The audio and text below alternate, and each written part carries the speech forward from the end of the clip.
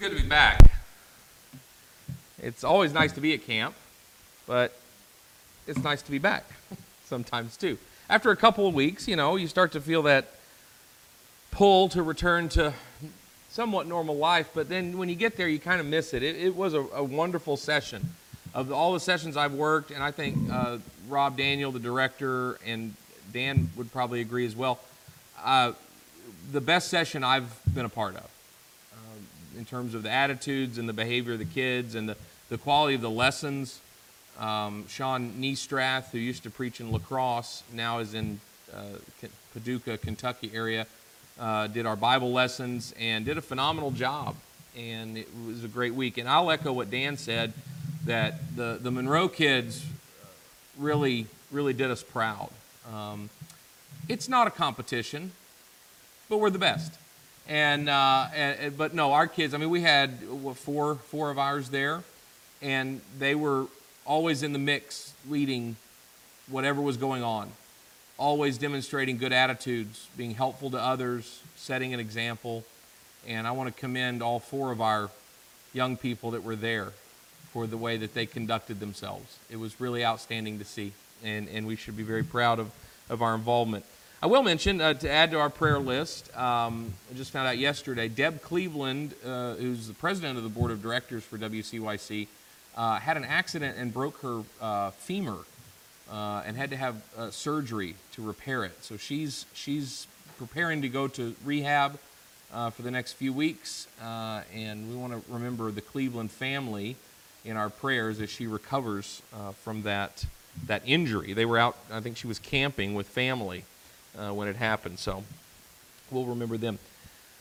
Well, it's hard to remember after a couple of weeks, but we were in the middle of a series, and so I'm going to return to it and talk about it. And it's especially timely for me because when you're around large numbers of children, and particularly with WCYC, we do run across a lot of kids who come out of adoption and foster care, or who come from difficult backgrounds that end up there for a variety of reasons.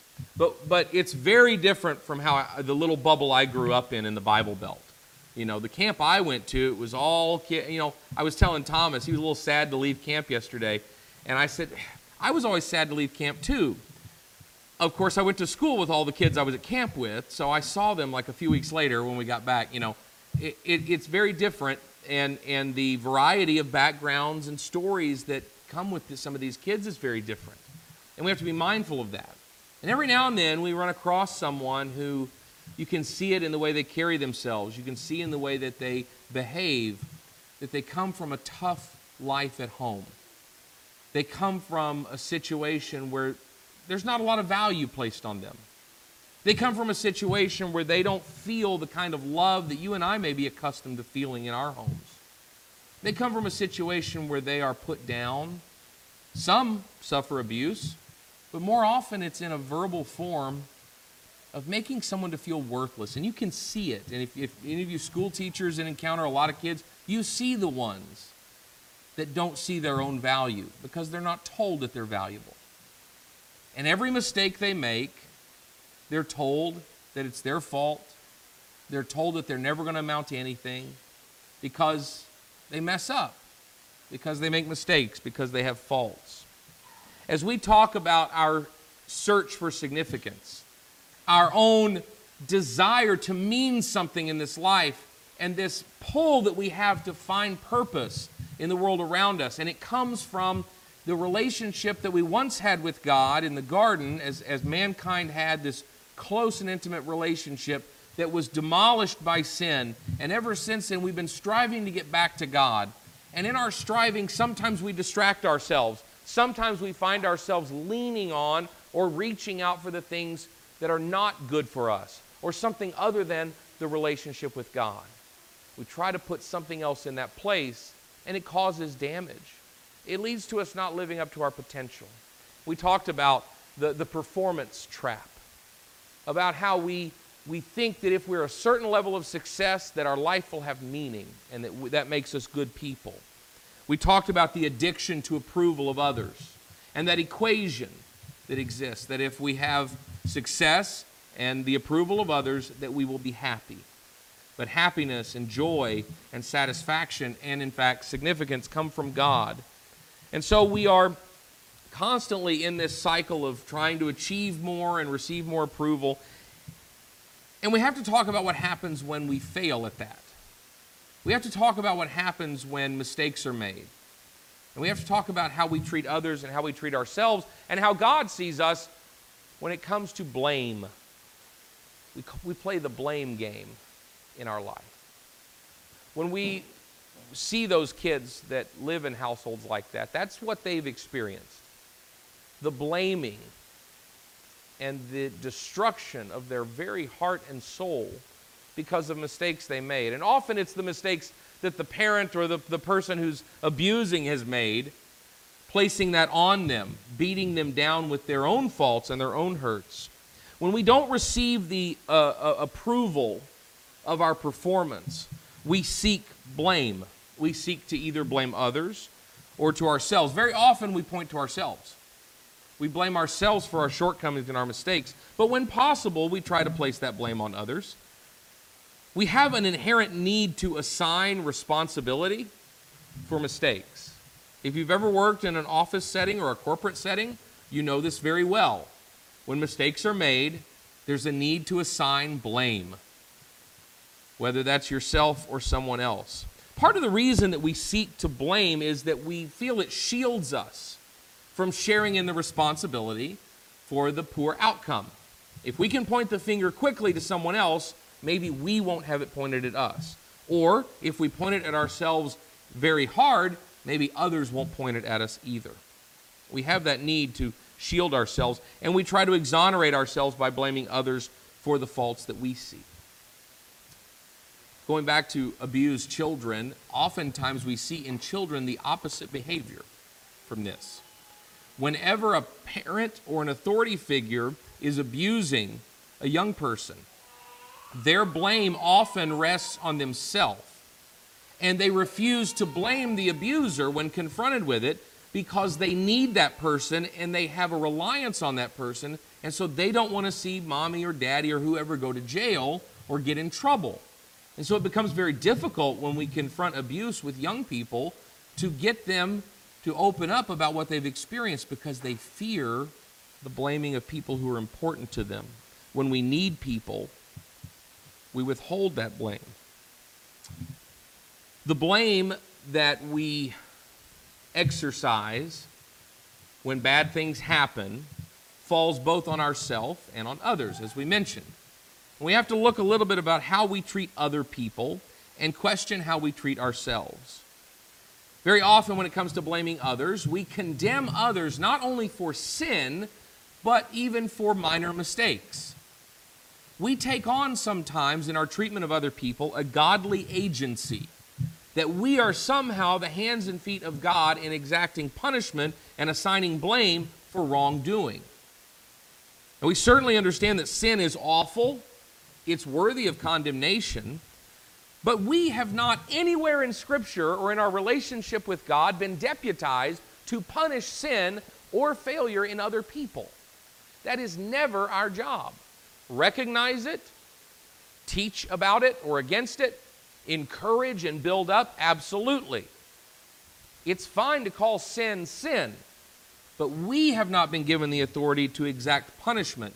And part of blaming others is taking on a godly agency and feeling that it is our duty to God to put that blame and punishment on people in this life. And we must be careful not to fall into that trap. Blame also has to do with how we treat ourselves. We punish ourselves sometimes for our mistakes and even for our sins. And perhaps it's the case that we punish ourselves harshly because we think that if we punish ourselves enough, then God won't have to. Have you ever dealt with a child that knew they had done something wrong, and you confront them about it, and they immediately fall to their knees and begin, throwing themselves at your mercy and crying and talking about how bad they are? Oh, I've seen kids that do that. Some of my own do that. And they do it because they feel like if they can punish themselves fast enough and hard enough, maybe the punishment for me will be lighter. And it kind of works sometimes with a parent, but that's not how God works. He doesn't operate on that theory that we sometimes do, that if we punish ourselves, he won't have to. We develop entire systems of punishment for ourselves. Maybe if it's a small sin or something that no one else knows about just yet, or something that isn't that big of a deal, maybe you'll feel bad about it for the rest of the day, or maybe for a few hours, and you'll beat yourself up about it for a little while. But if it's something major, maybe that'll last longer. We have a whole punitive system we apply to ourselves in how we see ourselves when we mess up. Others confuse guilt with condemnation. Again, we don't want to ignore wrongdoing. We don't want to ignore mistakes. We want to get better, and we don't want to ignore sin. But there is a difference, and we'll talk about it in a later lesson, a difference between guilt and condemnation. We have guilt. The condemnation is a different story. And we try to enact condemnation on ourselves. What this leads to eventually, if you're someone who beats yourself up a lot for mistakes, if you're someone who doesn't grasp the way God sees you and what he's done for you, and you continually punish yourself or allow others to punish you for the sin that you commit or the mistakes you make, what you will eventually do when you cut God out of that equation is you will give up. You will decide that there's no way to avoid messing up, and there's no way to avoid the punishment and judgment of yourself or of others, and you will give up. I might as well just live however I want if it's only going to be failure and punishment when I try. Too many people decide that the answer to the blame game is to just live it up and do whatever you want. That's not the answer. The real answer, and as we go through this series, we're looking at the emotional and sometimes psychological ways that we view our significance and our purpose and our importance, and we want to juxtapose that to how God sees us and what he says about those aspects of our life. And when it comes to blame and punishment, God's answer is something called propitiation. Now, I used that word about, 3-4 years ago in a sermon, and I had lunch with the Wilson family after that. And I was sitting right across the table from Ryan, and he said, "Don't ever use a word like propitiation in a sermon again. That's a Bible word. That doesn't mean anything to anybody." Well, I, with apologies to Ryan Wilson, I'm going to use propitiation again because it does mean something. I know, it's a Bible word. It's one of those words you've never heard used outside of a church building. I get it. That's okay. We're going to use it here because it does mean something. And I happen to like the word. It means that wrath is satisfied. We need to understand what it means to have a propitiation.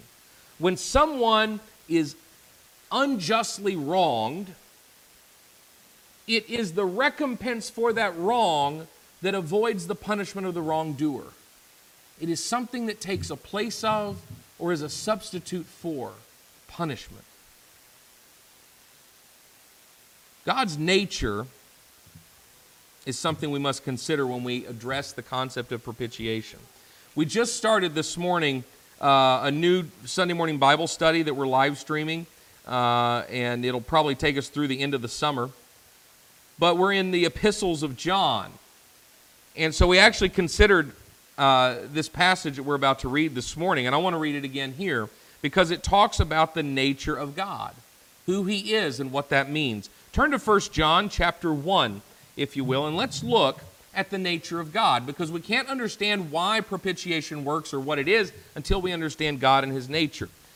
1 John chapter 1 verse 5 says, "This is the message we have heard from him and announced to you, that God is light, and in him there is no darkness at all." None. That's a very definite, very clear statement that is made by the writer in 1 John chapter 1 verse 5. This is the essence of God. He is light and there's no darkness in him. Light and dark are the most clear example of contrast that has ever existed. You cannot have darkness in light, and you cannot have light in darkness, or they cease to be what they are. So light and dark are often juxtaposed in Scripture to give us an example of something about God's nature, about the nature of man. What happens in darkness? Well, things are concealed, things are covered up, things are withheld. That's where bad things happen. That's where sin takes place. But more than that, that is where sin goes to hide, in the darkness. Have you ever heard someone go out and talk about, went out to their car maybe after work one day, went to the parking lot, and the window was busted out and the stereo was gone? And they go, I just can't believe someone robbed me in broad daylight. We're amazed by this. And the reason is because we don't suspect bad things to happen when everything is illuminated and exposed. That's a rare thing, an odd thing. But darkness is where we fear. Darkness is when we lock our doors. Darkness is when we make sure that we're protected and we don't go out or venture too far. The nature of darkness is to conceal, and the nature of light is to reveal. It's not just that sin happens in the dark and doesn't happen in the light. We'll see that in a later verse. It's that in the darkness it is covered up and it hides. In the light it is exposed and revealed. Sin exists in both places. But in one place it's hidden and in one place it's revealed. Let's keep reading in 1 John chapter 1. God is light, and in him there is no darkness at all. If we say we have fellowship with him and yet walk in the darkness, we lie and do not practice the truth. But listen to this. If we walk in the light as he himself is in the light, we have fellowship with one another, and the blood of Jesus, his Son, cleanses us from all sin. Wait a minute, there's sin. Why do we need to be cleansed from sin if we're walking in the light? Because walking in the light doesn't mean you don't have sin. Walking in the light means that it's exposed, it's confessed, it's uncovered, it's revealed, and that is where the cleansing can happen. If you hide your sin, run away from it, and cover it up, you can't do anything about it. When you get it out in the open and you expose it to the light, to God's light, it's cleansed. The writer goes on there to talk about if you have sin, you confess it. Confess your sin and God will cleanse it, but you've got to be in the light. What does this tell us about the nature of God? There is a purity, an unadulterated quality to God. God is light, and in him is no darkness at all. None. He is the epitome of righteousness. He is the kind of righteousness that is so righteous, he can have nothing to do with unrighteousness. Now, I'm going to be very honest about what the Scripture reveals about the nature of God, and it might seem harsh. God doesn't want to have anything to do with sin. He doesn't want to have anything to do with sinners. He doesn't want to have anything to do with the unclean and unrighteous. That is a fact of God's nature. But it is balanced by his unending and unconditional love for us. And so we have a conflict. We have a problem. How can God have a relationship with those he loves while there is still this division that sin brings about? Now, we can go to a lot of places in Scripture to take a look at this. You can look at the prophet Hosea. The prophets are a little odd, okay? The minor prophets, they just sort of show up and they say something or something's written about them and they go away. They're very strange. It's a very strange time in the history of God's people. There are people in Egypt, in Babylon, in Jerusalem. They're all prophesying. They're all doing things. I mean, read Ezekiel. That one's just like science fiction. Read Hosea, and this is a guy who God called to make his life an object lesson. If God appeared to you, supposing that in and of itself didn't scramble your brain a little bit, if God appeared to you and said, I want you to go marry a prostitute, I would have some questions. If then she left me and he said, go get her again, you may have to pay for her, I would again have some hesitancy. But Hosea's life was an object lesson for God's love and how he tries to reconcile our unrighteousness with his love. That is what the story of our relationship with God is. How does he bring us into righteousness and union with him while we are still sinners and his nature is still true? There is no darkness in him. He cannot overlook our sin in and of itself. And so a propitiation is offered. We read in Isaiah chapter 53 this morning, and I'll read it again, beginning in verse 4. Surely our griefs he himself bore, and our sorrows he carried, yet we ourselves esteem him stricken, smitten of God, and afflicted. But he was pierced through for our transgressions. He was crushed for our iniquities. The chastening of our well-being fell upon him, and by his scourging we are healed. All of us like sheep have gone astray. Each of us has turned to his own way, but the Lord has caused the iniquity of us all to fall on him. That is a propitiation. And when Paul writes about it later, he says he made him to be a propitiation for us. That's where the word is used in Scripture. It's hard to find it anywhere else in the world, in common language, but that's what it is. It's Isaiah 53, 4 through 6. He stood where we should have stood. He hung where we should have hung. He experienced what we should have experienced. The punishment and condemnation, the blame that was on us for our sin was taken by Jesus. He was our substitute. Go back to 1 John. You can go to chapter 4. Beginning in verse 9, he says, by this the love of God was manifested in us, that God has sent his only begotten Son into the world so that we might live through him. That's love, the essence of love that God gave Jesus for us. He made him to be a propitiation. He made him to be a substitute. He made him to be the payment for the wrongdoing. He used Christ and his righteousness and his death to stand in our place so that we don't have to be blamed anymore. Recognizing your sin is important. That's what it means to walk in the light, be exposed, put it in the open, confess it, acknowledge it. Absolutely. Even acknowledging it in one another is important to encouraging and helping one another along in this journey of life. But the acknowledgement and recognition of sin and the confession of sin does not require the blame, punishment, and condemnation of sin, certainly not between brethren and certainly not to ourselves. Why? Because Jesus Christ was the propitiation. He was the answer, and there is no condemnation. There may be guilt, but there is no condemnation. Another story we can go to illustrate this is the story of Jesus encountering the adulterous woman. You remember that story?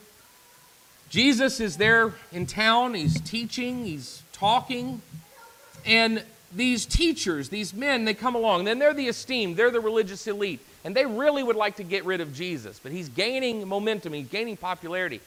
So they drag this woman out in the street and throw her there. And they say, teacher, this woman was caught in the very act of adultery. Now, a little bit about that. The very act of adultery means what it says it means. They drug her out there, perhaps straight out of bed. This would have been incredibly shameful. Notice the man is nowhere to be found, and he's engaging in this as well, but that was the nature of the culture. You see, women didn't have standing. Women their value was based on having a husband, having someone to take care of them. If he died, you got to call your brother-in-law and see if he'll take you, which is kind of scary to think about in our day and age. And if he wasn't available, you better hope you have a kid who can take care of you, not a baby goat like a child. You got to have one that'll take care of you. And if you don't have that, you're on your own. And many women had to turn to prostitution. It's shameful today because it's illegal, because it's kind of a despicable kind of profession. It was disgraceful then because it meant you had no one to take care of you. Understand that. It wasn't shameful from the legal standpoint. It was shameful because it meant you didn't have anyone to take care of you. And women wore clothes that stated their relationship status. We have Facebook now. I can remember, I know you younger people, that's an old person social media. When I was in college, Facebook was invented, and we had relationship status, and that was a big deal because we could see when someone started dating, oh, they're in a relationship. And then if they had a fight, it's complicated, and then the next day they're single again. So this was a big deal. This was an outward expression of a relationship. They had that in Jesus' time. You wore the clothes of someone who was not married. You wore the clothes of someone who was married. You wore widow's clothes, or you wore the clothes of a prostitute. Your clothes, your clothing, expressed the status of your relationship. So, this woman was caught in adultery. She may very well have been a prostitute. She may very well have not had a man to take care of her, and she was trading on her body to be cared for, or maybe she just had a boyfriend. Whatever the reason is, there was shame in the act, shame in being brought forth. And the shame is exacerbated by the fact that these people were using her too. They were using her to try and trap Jesus, logically. They say to Jesus, what should be done? The law says we stone her and put her to death. What should we do? Now, Jesus says, yeah, absolutely. You should follow the law and stone her. Well, now he's just turned off everybody that's following him because his message of love and grace has completely gone away. He has just authorized the execution of a woman. If he says, absolutely not, you shouldn't do that, well, he's violating the law, he's blaspheming the law, and now they have grounds to charge him. So Jesus, in his wisdom, says, okay, fine. Whichever one of you has no sin, start throwing. And one at a time, starting with the eldest, which I think is interesting, maybe some wisdom was present, starting with the older men, all the way down to the younger, they set their stones down, they walked away. They recognized the point Jesus was making was that sin is sin, violating the law is violating the law, and if you want to stone her for her violation of the law, you need to think about your violation of the law. You need to think about your own condemnation. The most important part of the story is what comes next. I think we emphasize he without sin cast the first stone.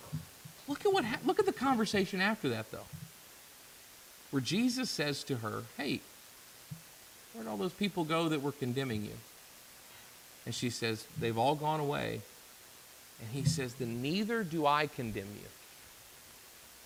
Now go and sin no more.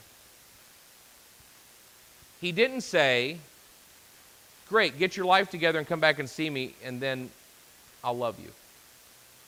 He didn't say, fix all the problems, get rid of all the sin, and then you can have a relationship with me. No, he said, I don't condemn you either. Now go change your life. We are called to change our life by meeting Jesus and letting him transform us, not by meeting the prerequisites to be worthy of Christ. Why should we beat ourselves up? Why do we beat up others? Why do we play the blame game when Jesus himself looks at the greatest sinner in front of him and says, I don't condemn you. Now, go and live differently. Final verse, and then we'll close. It's from Romans chapter 5. In Romans chapter 5, beginning in verse 7. Actually, let's back up to verse 6. This chapter is really a turning point in this letter, or in this sermon, or this book, because Paul talks about having peace with God through Christ. Beginning in verse 6, he says this, for while we were still helpless, at the right time, Christ died for the ungodly. For one will hardly die for a righteous man, though for a good man, someone might even dare to die. But God demonstrates his own love toward us in that while we were still sinners, Christ died for us. While we were still sinners. We all have sin in our life. We all have shortcomings. We all will make mistakes. We will all fail. If we lay our significance in those things, we will let ourselves down, and we will have no choice but to beat ourselves up into oblivion and to beat one another up into oblivion, demanding perfection when we ourselves cannot achieve it. That is a road to nowhere. That is a cruel taskmaster. That is not what God envisions for you. Put your sin into the light. Let it be exposed before God, and do so with the confidence and understanding that He is there to provide that propitiation. Not blame, not condemnation, but a substitution. That's how much He loves you. He didn't wait till you were good enough to send Jesus. He did it in the midst of your ugly, filthy, sinful life. He didn't wait on you to be good enough to pick you up out of the street and send you on your way when you were drugged before Him. He said, I don't condemn you. I'm willing to give my Son for you. I'm willing to give my life for you. To stand in your place, just as you are right now. And when you leave from that transformation, you'll live differently. You will live in the light. You will live in fellowship with Him. We will live in fellowship with one another. That's what that letter of John says. That's the benefit of walking the light. We get to have this. We get to have this union, this fellowship with one another that is made possible through Jesus. Let's go from here today and give ourselves a break. Not because we're trying to be lax towards sin or to ignore things that are right or wrong, but because we want to see one another and see ourselves the way God does. People worthy of the ultimate sacrifice. If you live like someone for whom Jesus Christ died, you will live differently. And you will think differently about your own shortcomings. And you will have a much more significant life and do much more good for those around you. If you need help in this journey, if you need assistance or prayers or someone to walk with you and talk with you, that's what this body is for. That's what this fellowship is for. Let's do that for one another as Jonathan comes and leads us in a final song. When upon life's billows you are tempest tossed, when you are discouraged, thinking all is lost, count your many blessings, name them one by one, and it will surprise you what the Lord has done. Count your blessings, name them one by one. Count your blessings, see what God has done. Count your blessings, name them one by one. Count your many blessings, see what God has done. So amid the conflict, whether great or small, do not be discouraged, God is over all. Count your many blessings, angels will attend, help and comfort give you to your journey's end. Count your blessings, name them one by one. Count your blessings, see what God